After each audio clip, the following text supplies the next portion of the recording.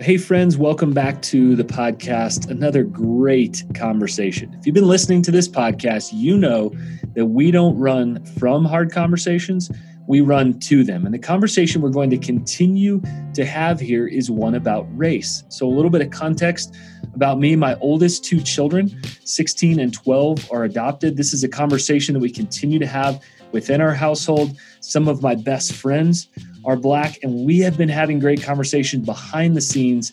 And I read a book called Insider Outsider by Bryan Loritts, My Journey as a Stranger in White Evangelicalism and My Hope for Us All. Bryan is the real deal. And what I love about Bryan and him, and this just comes out in the interview, which comes out as who he is that he wants to be helpful. He is a bridge, and God has really wired who he is with his story that he's been given, with some incredible opportunities to shape the white church. So don't fast forward through this one. Don't listen to it at 1.5 speed. You may remember that after the murder of George Floyd, we specifically spent 6 episodes of the podcast doing a Dear White Leaders episode. So this will feel, or a series, this will feel a lot like that in many ways, but I would highly encourage you to pick up his book, Insider Outsider, as a great way to read through that personally, maybe as a church staff, maybe with a friend or your spouse.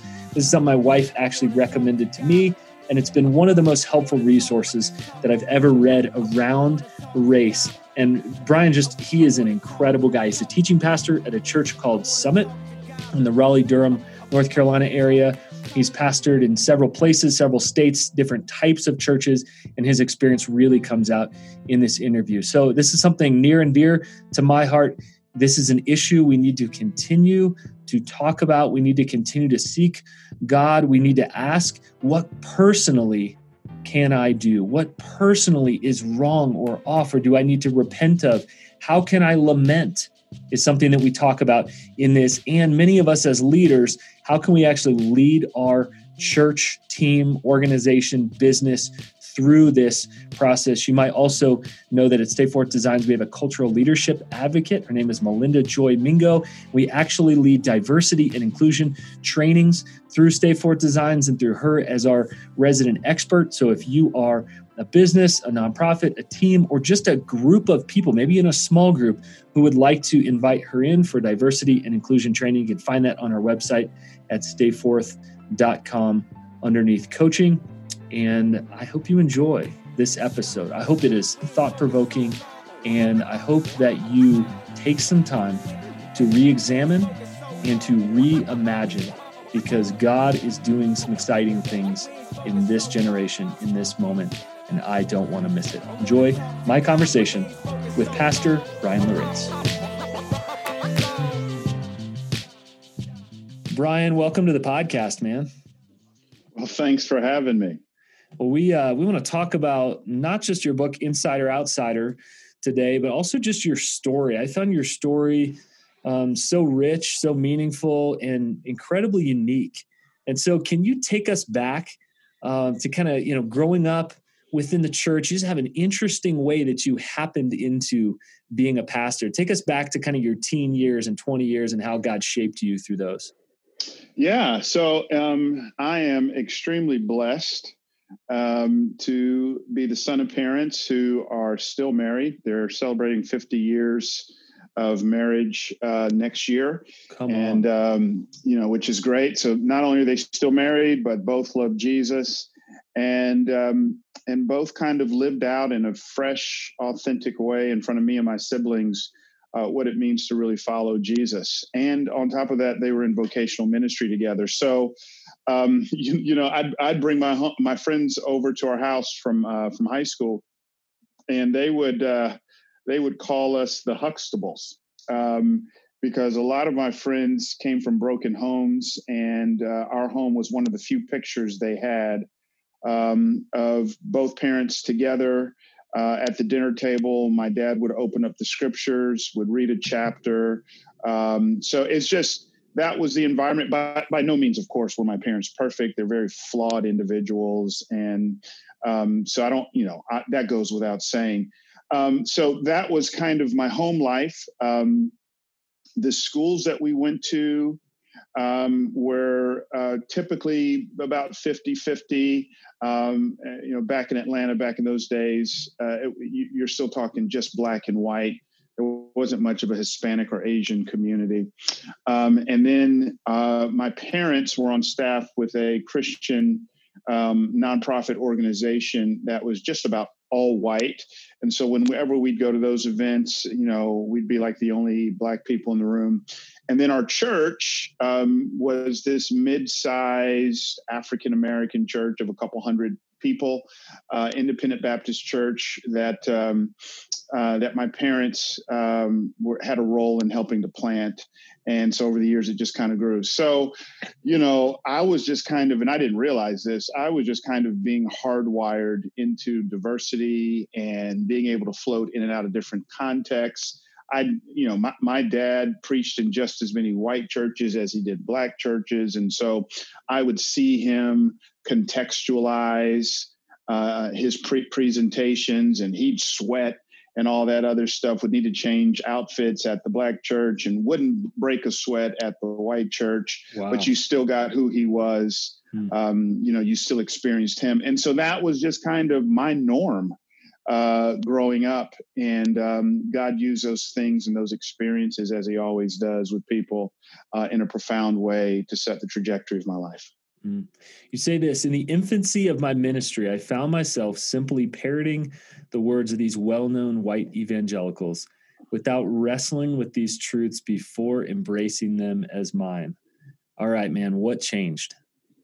Yeah, so what changed was, I always intuitively knew that I was going to be in vocational ministry, especially preaching. I mean, that was, I didn't have the Damascus Road experience where I was running away from God and all of a sudden something happened. I just intuitively knew that. So when I went off to Bible college, here I am living in the dorms. It's the first time in my life that my world is almost completely white. Now, growing up in Atlanta, again, I had segments of it that was white, but that was my world. And so now I am in that world, and I'm studying the Bible, working towards a degree. All of my professors are white. All of the books on the syllabus were written by white men. And I don't say that in any kind of a pejorative way at all. And so because it's impossible to do theology completely detached from our biases, I was being handed a biblical worldview with white fingerprints on it. And so, like anyone who is very much still in the formative phase of their growth and development, so here I am, late teens, early 20s, I'm just taking what's being spoon-fed to me and regurgitating it. That's what I mean by that. And so, but I think that's kind of typical for people my age. And then later on in life, you get some experiences, you start to mature in some ways, and then you start to really think, and you go, yeah, that's foolish. I don't need to believe that. Or no, that's actually good over there, and I'm going to hold on to that. Or that's good over there, but I'm just going to tweak that and contextualize it. But in my early 20s, I was just kind of spitting back out what was being handed to me, and what was being handed to me just so happened to have white fingerprints on it. And you have a ministry, forgive me, this is the wrong analogy, but really as a bridge. And even as I read this book, so helpful for me to understand your context and some of the environments you've just explained. Was there a moment or a season, Brian, when you realized I really could have a role in bringing white and black together as the church? Yes, that came later on. I had a traumatic experience in Bible college where a white classmate of mine called me a very racially insensitive term. And that set me on an emotional tailspin. And it was kind of my first time really having to process evangelical hypocrisy. And I didn't process it well, to the point where when I graduated, I knew I was going to the black church, and my assumption was I would always be in the black church in some way, shape, or form. And then what started to happen in my mid 20s, God called me out of the black church to go across town to a white church, large white church, where I was their first African-American pastor on staff in the history of that church. And that's some 100+ years at the time. And God sent me there to really do a healing work in my life. And then the itinerant ministry starting to grow. And I realized that I'm speaking in homogenous environments. They're either all white or all black. And I'll never forget, my mid to late 20s, I spoke at this event, and it was a Christmas conference in the same city. They did two of them. One was for their white college ministry, and the other was for what they called their urban college ministry, which is code for black. And I spoke at the same one 10 minutes apart. Wow. And I just remember thinking, this is a bit much. It's a little ridiculous. And there's a hole in the wall. And I want to see people come together. And so that was a very much so a catalytic moment for me in my own growth and development. Yeah. And in Insider Outsider, you say, what makes white evangelicalism problematic is that it has never truly been never truly submitted itself to simply one of many perspectives within the buffet of American Christianity. All right, man, let's camp on this. How can white evangelicals deepen and widen our perspectives of faith and theology and depth here? Yeah, first, I need to set the listeners authentically at ease. I wrote an article some years ago called "White is Not a Four-Letter Word." And in our current milieu, it's become really fashionable to make people feel guilty for being white. And so that's not where I'm coming from at all. But if you study the history of Christianity in the United States, the ancestors of modern day evangelicalism were the Puritans. And the Puritans, you read their books. I mentioned this in Insider Outsider.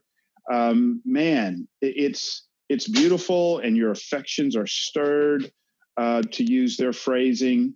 And even though they've got an incredible soteriology, but they had a very flawed anthropology. Many of them owned slaves. Jonathan Edwards owned slaves. Cotton Mather, the famous Cotton Mather, when he was negotiating his pastoral package deal at a church in Massachusetts, he had thrown into his compensation a slave whom he would go on to name Onesimus. George Whitefield lobbied the state of Georgia to legalize slavery because he was trying to get funding for his orphanage, which he wanted to base on the plantation model. So this is where I'm coming from here. And so you get the forefathers of evangelicalism, who are white, who had incredible soteriology, but a very flawed anthropology. They're occupying seats of religious power. In the context of slavery, what are they doing? They are discipling slaves into this evil hierarchy called race.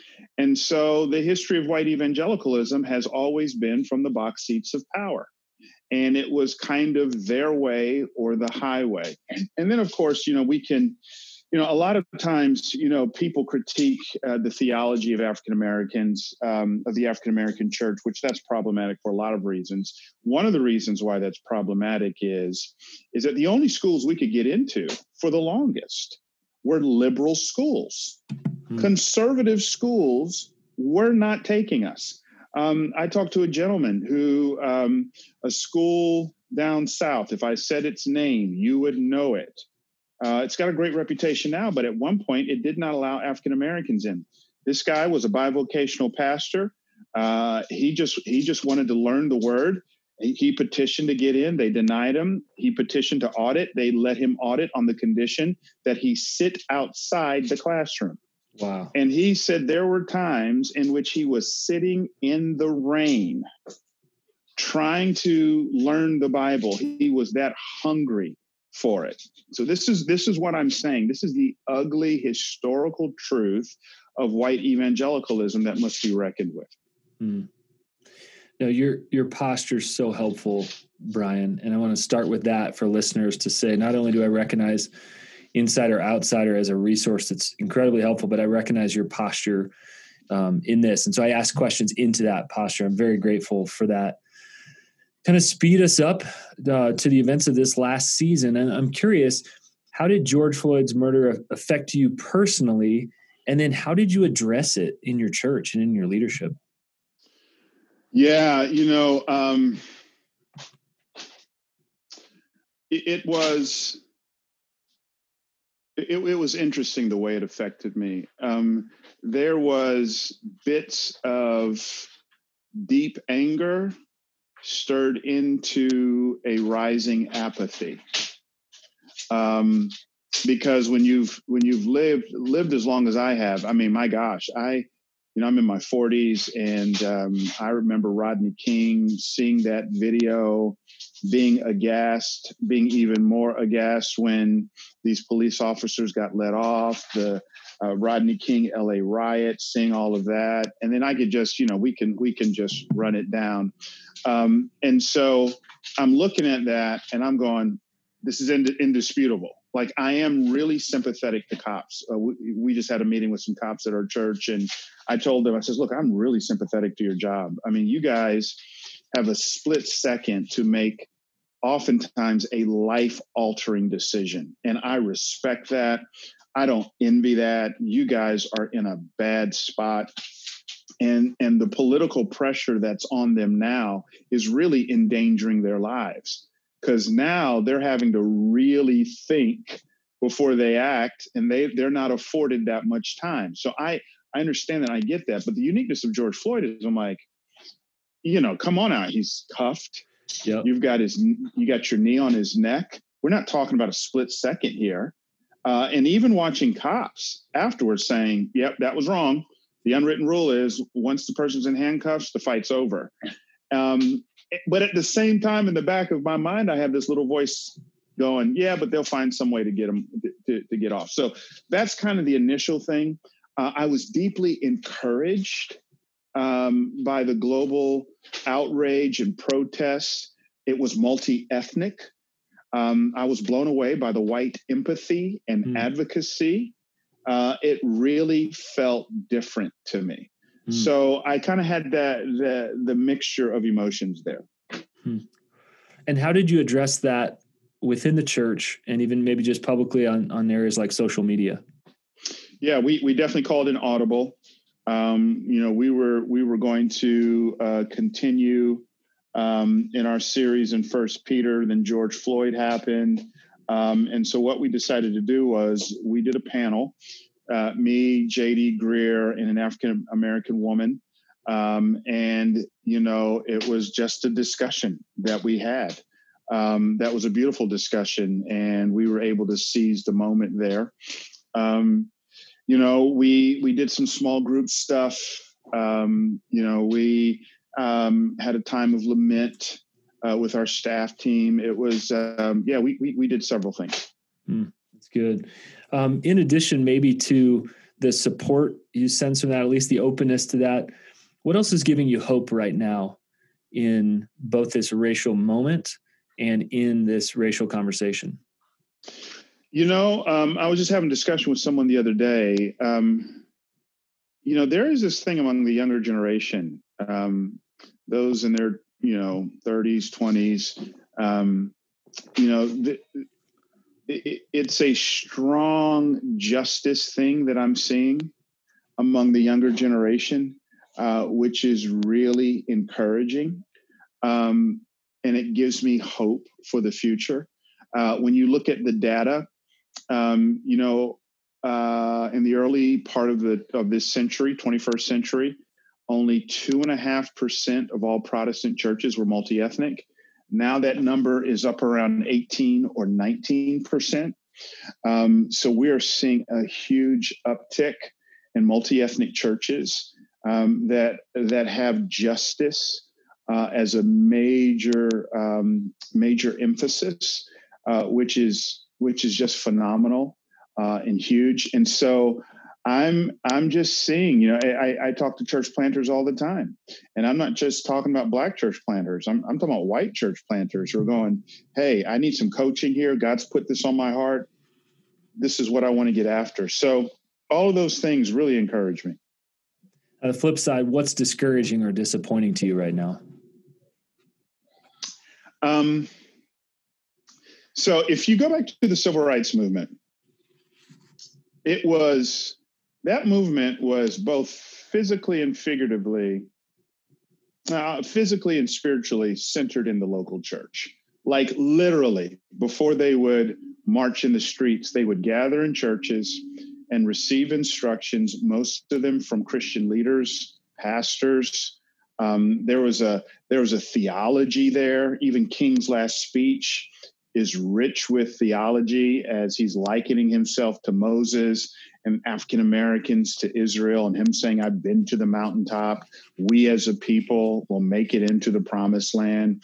I mean, so that's the civil rights movement, right? And then they'd march in the streets, and after the march, at some point, King and Andrew Young and Wyatt T. Walker and others, they'd hop on a plane, they'd fly to DC, and they would lobby, and there would be legislative gains. Fast forward to today, the movement is pretty much leaderless. And it's for sure not a part of the church. That's deeply troublesome to me. We've lost our moral infrastructure, and we need leaders who are going to connect the streets with Washington, D.C., and to seek the kind of legislative gains we really need to experience. That's really good. You strike me as both hopeful and realistic. That's hard to hold that intention. How do you hold hopeful and realistic intention, Brian? Well, the old line about vision is vision begins with reality, right? You have to have a firm grip on what is, so that you can articulate what should be.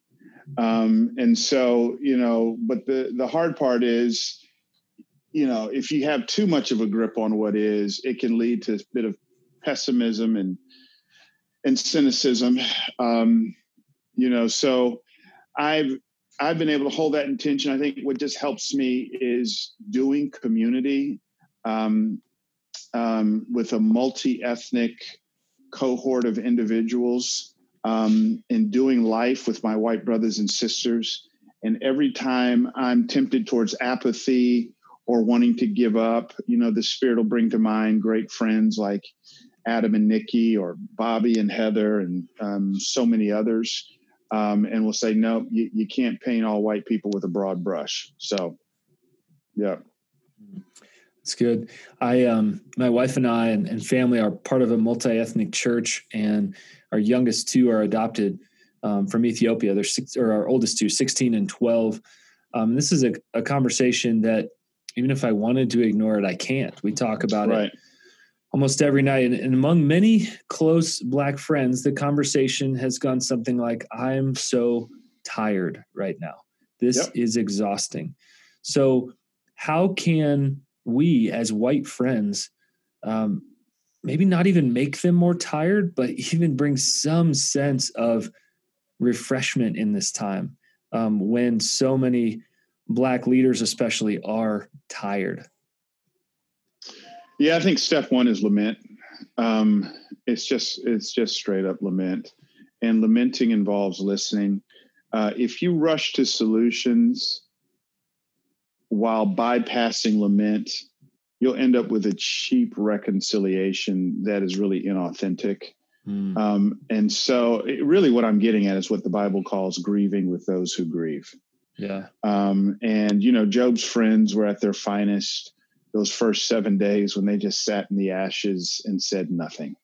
And so I just think approaching with a humble listening posture over a cup of coffee or a good meal at the dinner table, and just saying, man, I'm so sorry. I'm here to listen, whatever you want me to share, and just be there for that. I think the ministry of presence, it's almost like, when I graduated from seminary and I first started doing hospital visitations, you work yourself up under the burden of how can I cheer this person up and what can I say? And, and from a great place, you come across as very patronizing. And it took me a while to figure out that, look, 90% of it is just being there. Yeah. It's just sitting in the room. Yeah. And there's times I've sat in the room and I haven't said much. And later on, the amount of just gratitude that these people express over just being there. I think it's the same when we're dealing with issues of ethnic trauma. And why do we speak up in those moments? Why do we run to words, run to try to encourage, cheer up, those kind of things? Well, it's the same way. And I'm intentionally generalizing, so I know it's not true in every situation. It's the same way and same reason why a husband is so quick to try to fix his wife's pain, right? We just want to fix. We want to check boxes. We want to get to solutions. And I think, well, I'll speak for myself. I've learned the hard way. Rushing in to fix is not always the best thing. But I do think it comes from a good place.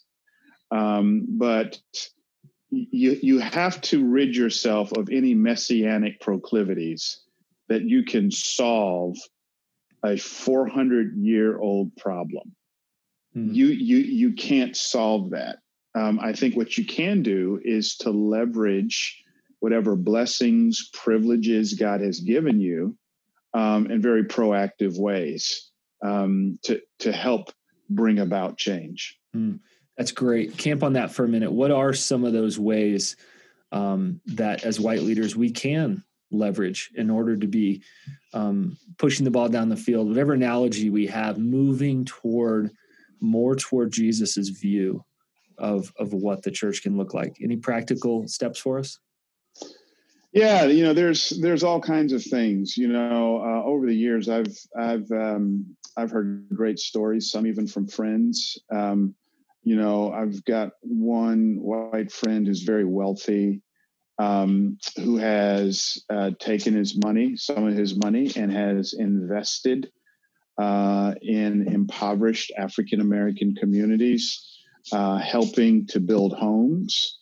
I've got a friend right now who he's also wealthy. I promise not all my white friends are wealthy. But he feels strongly about reparations. This is his conviction. And he feels like that the money that he's made, he's worked hard for it, but he had one heck of a head start, just given the realities of our society coupled with the color of his skin. And so he started a reparations fund and is recruiting other of his friends to give to it, and has recruited a group of us African-American pastors who can speak into ways in which those funds can be allocated. Many of those ways are to create educational opportunities for African Americans. I know of primarily white churches partnering with Black churches, where you've got African Americans who want to work but just don't have opportunities. And then you've got the entrepreneurs at some of these white churches going, I've got job opportunities. Let's see if there's a match. If there's not, can we get you the training that you need so that you are qualified for this job? Sky's the limit, but those are just some of the ways. That's good.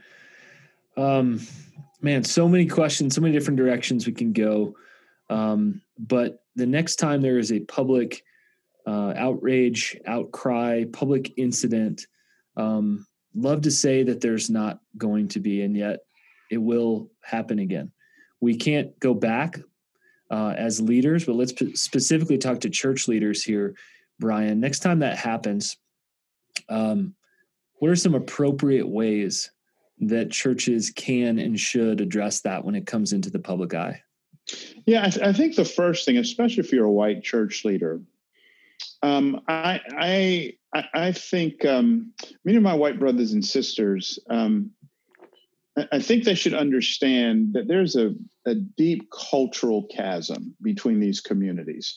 And what I mean by that is whites, by and large, don't see themselves communally as much as they see themselves as a collection of individuals.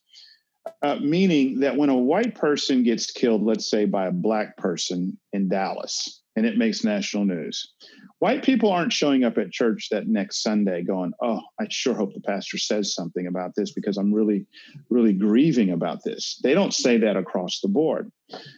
On the flip side, the African American and even Latina communities are deeply communal. So when something racially traumatic happens to someone of our ethnicity, we are coming into your churches hoping that you'll say something. Now, what does that need to be? Are there times in which you should change the sermon? Sure. But it doesn't have to be that. I mean, you can just work into, many churches have a dedicated prayer time that's a part of their worship experience. And you can just maybe reallocate that prayer time to a time of lament where you just have people just sit quietly. Or you could actually have the prayer time. I'd also want to encourage you. One of the things that we're doing at our church here, and it's been one of the best things I've ever engaged in.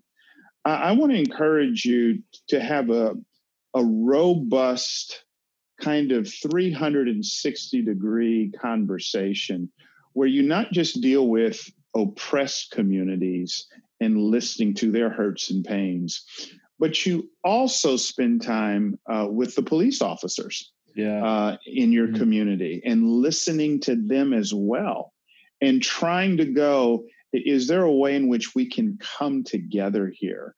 Maybe even a town hall event.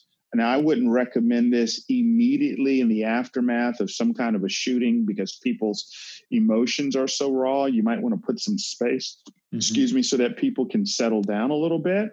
But you've got police officers who are human beings. They're not just badges. They're human beings, and they have stories and narratives as well. And they need to be shepherded as well. So I think paying attention to both those crowds is really, really helpful. And then the last thing I'll say is when something racially traumatic happens, we have to be careful of one of two responses. On the one hand, we don't want to rush in and play judge and jury. We don't want to do that. But on the other hand, we don't want to have so much caution and disclaimer it so much that the footnote becomes larger than the text. You want to just say, hey, this thing happened, we've seen it, and we are grieving with the family of Breonna Taylor, Ahmaud Arbery, whoever it may be. And in that moment, I've acknowledged the pain without casting a judgment and without going, let's wait until the facts. You don't want to do that. And so I've found those things to be helpful. That's really good. Yeah, Brian, so helpful. I found Insider Outsider so helpful. And I just want to honor you that you have a unique story and you have a unique place, space, position that is, just incredibly helpful to so many leaders. So thank you for that. Thanks for your ministry. Last question, permission to dream a little bit. What are some of your dreams for the church 30 years from now? Yeah, the tagline to our organization, the Kainos movement, is we exist to see the multi-ethnic church become the new normal in our society. I just think the power of a white police officer sitting in a small group with, Trayvon Martin or Breonna Taylor or whatever, they're worshiping together. As my friend Eric Mason says, proximity breeds empathy.